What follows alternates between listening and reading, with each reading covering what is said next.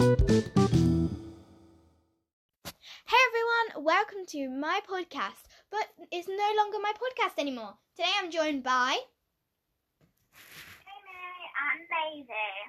But Maisie's not in this podcast today. She'll be joining us in the next one. Sorry Amy's a bit quiet, she's on her Google, but anyway. Let's get into the podcast. Okay, so guys, these are some tips from me that I know that help you sleep. Okay, yep, this is the first segment. Okay, so this is one if when you're ill or not feeling very well.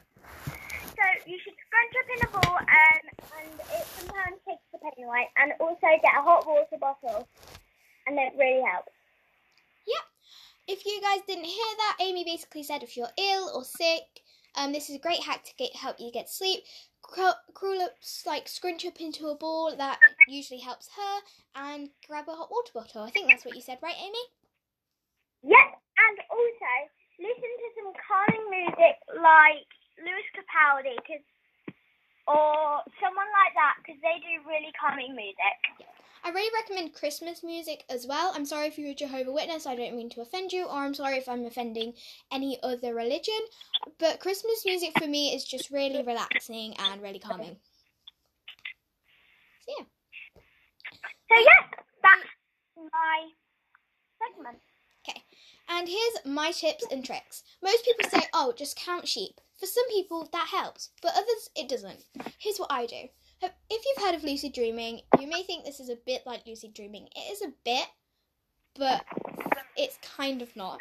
So basically, I daydream, but I make the daydream how I want it to be. But while I'm in my bed, and then I end up just falling asleep to all these stories I make in my head.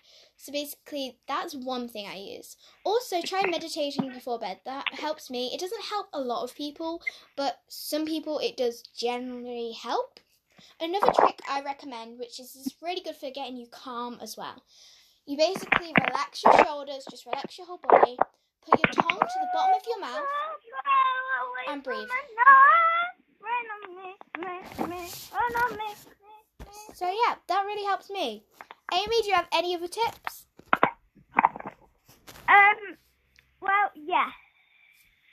So, when you go to sleep, it's always good to have a little bit of light in your room so you don't feel like you're so scared. Yeah. Some people get scared of the dark, and that's okay. So if you do get scared of the dark, I recommend getting a little nightlight. I've got this one from Smiggle, which has water in it and glitter, and it changes colours and it all sprinkles up and down and stuff. So I really recommend one of those. Or a lava lamp, but they're hot. So if you're younger and you know you're going to touch it or it's going to fall over. Jeez Louise. Sorry, I live near a train track, guys. And it comes back at the same time every near an day. airport. Pardon? And I live near an airport. So, yeah. I'm sorry about that, guys. Anyway, we're on to the next segment now. Amy, do you want to introduce it? What is the next segment? Reading time. Okay, so this book that we are going to be reading, well, that Ellie's going to be reading, is Matilda. Matilda by Roald Dahl. If you don't like the book, just DM me on my Instagram. I'll tell you what it is at the end of the podcast. And I just recommend a book that you want me to read. I do have quite a lot of books, so I'm going to have it. Basically, every podcast I'll be reading 10 pages of the book until we're done.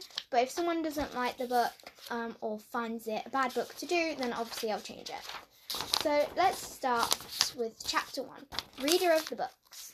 It's a funny thing about mothers and fathers. Even with their own child as the most disgusting little blister you could ever imagine, they still think that he or she is wonderful. Some parents go further. They become so blinded by the adoration, they manage to convince themselves their child has quality of a genius. Well, there's nothing very wrong with all of this. It's the way of the world. It's only when the parents begin telling us the brilliance of their own revolting offspring, then we start shouting, "Bring us Sebastian, we're going to be sick."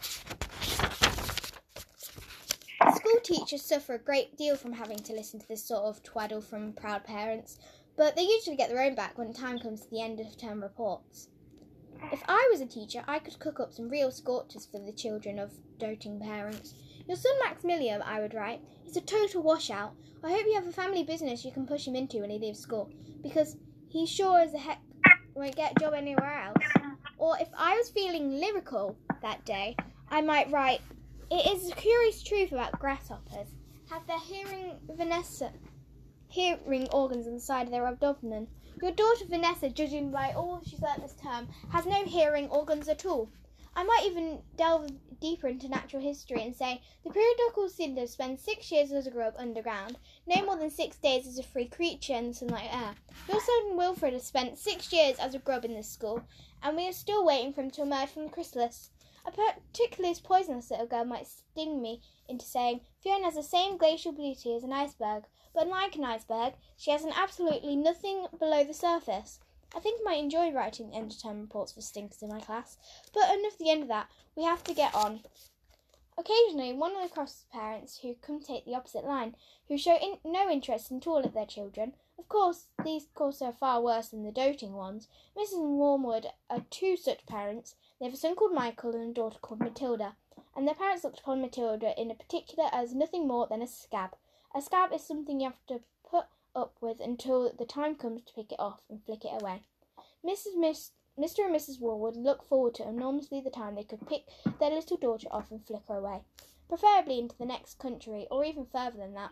It's bad enough when parents treat ordinary becomes somehow a lot worse than the child. And the question is extraordinary, and by that I mean sensitive and brilliant. Matilda was both of these things, but above all that she was brilliant. Her mind was so nimble, and she could quick learn her ability. She'd have obvious, even the half-witted of parents, but Mr. and Mr. Wormwood were so gormless and warped up in their own silly little lives they failed to notice anything unusual about their daughter. To tell the truth, I doubt obviously noticed she'd crawl back into the house with a broken leg. Matilda's brother Michael was perfectly normal boy, but her sister said it was something to make your eyes pop. By the age of 1.5, her speech was perfect, and she knew many words, as most as grown-ups. The parents, instead of applauding her, called her a nosy chatterbox, and told her sharply that small girls shouldn't be seen and not heard.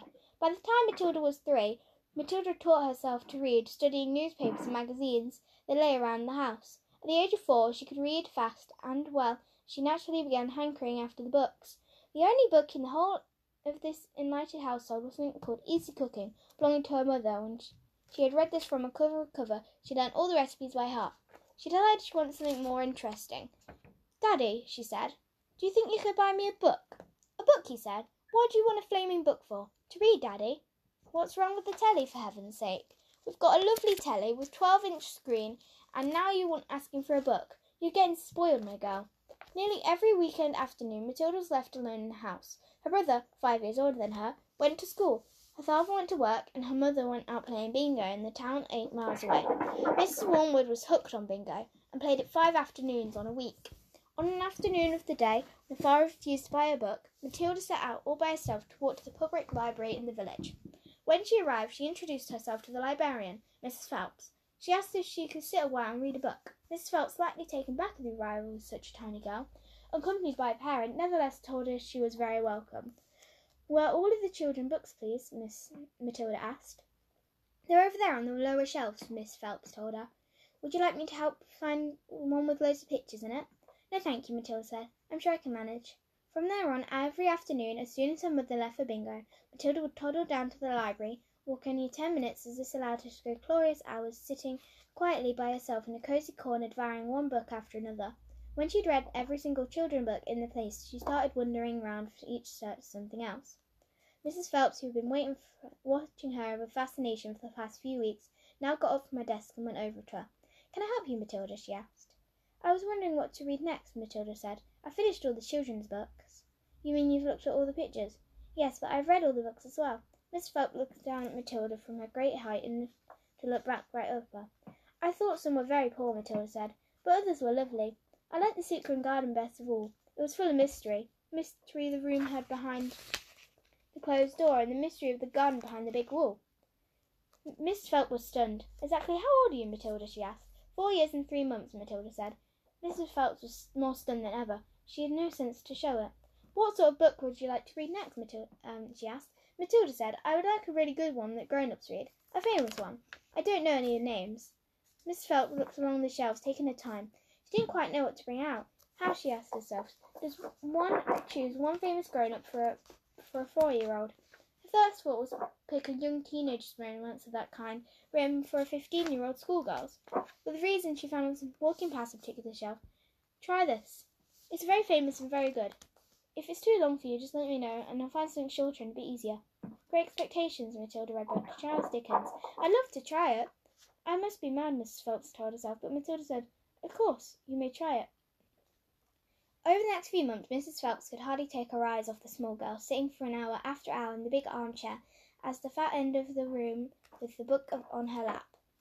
It was necessary the rest on her lap because it was too heavy for her to hold, which meant she had to sit leaning forward in order to read. And the strange sight is the tiny dark-haired person sitting there with her feet nowhere near touching the floor, totally absorbed in the wonderful adventures of Pip, and old Miss Hen Vansham and her cobwebbed house in the spell of magic that Dickens, the great storyteller, had woven from his words. The only movement from the reader was the lifting of the hand every now and then to turn over the page. Mrs. Phelps always felt sad by the time would come across the floor and say, "It's 10 to 5, Matilda." During the first week of Matilda's visit, Mrs. Phelps said to her, "Does your mother walk you down here every day and then take you home?" My mother goes to Aylesbury every afternoon to play bingo," Matilda said. "She doesn't know I come here."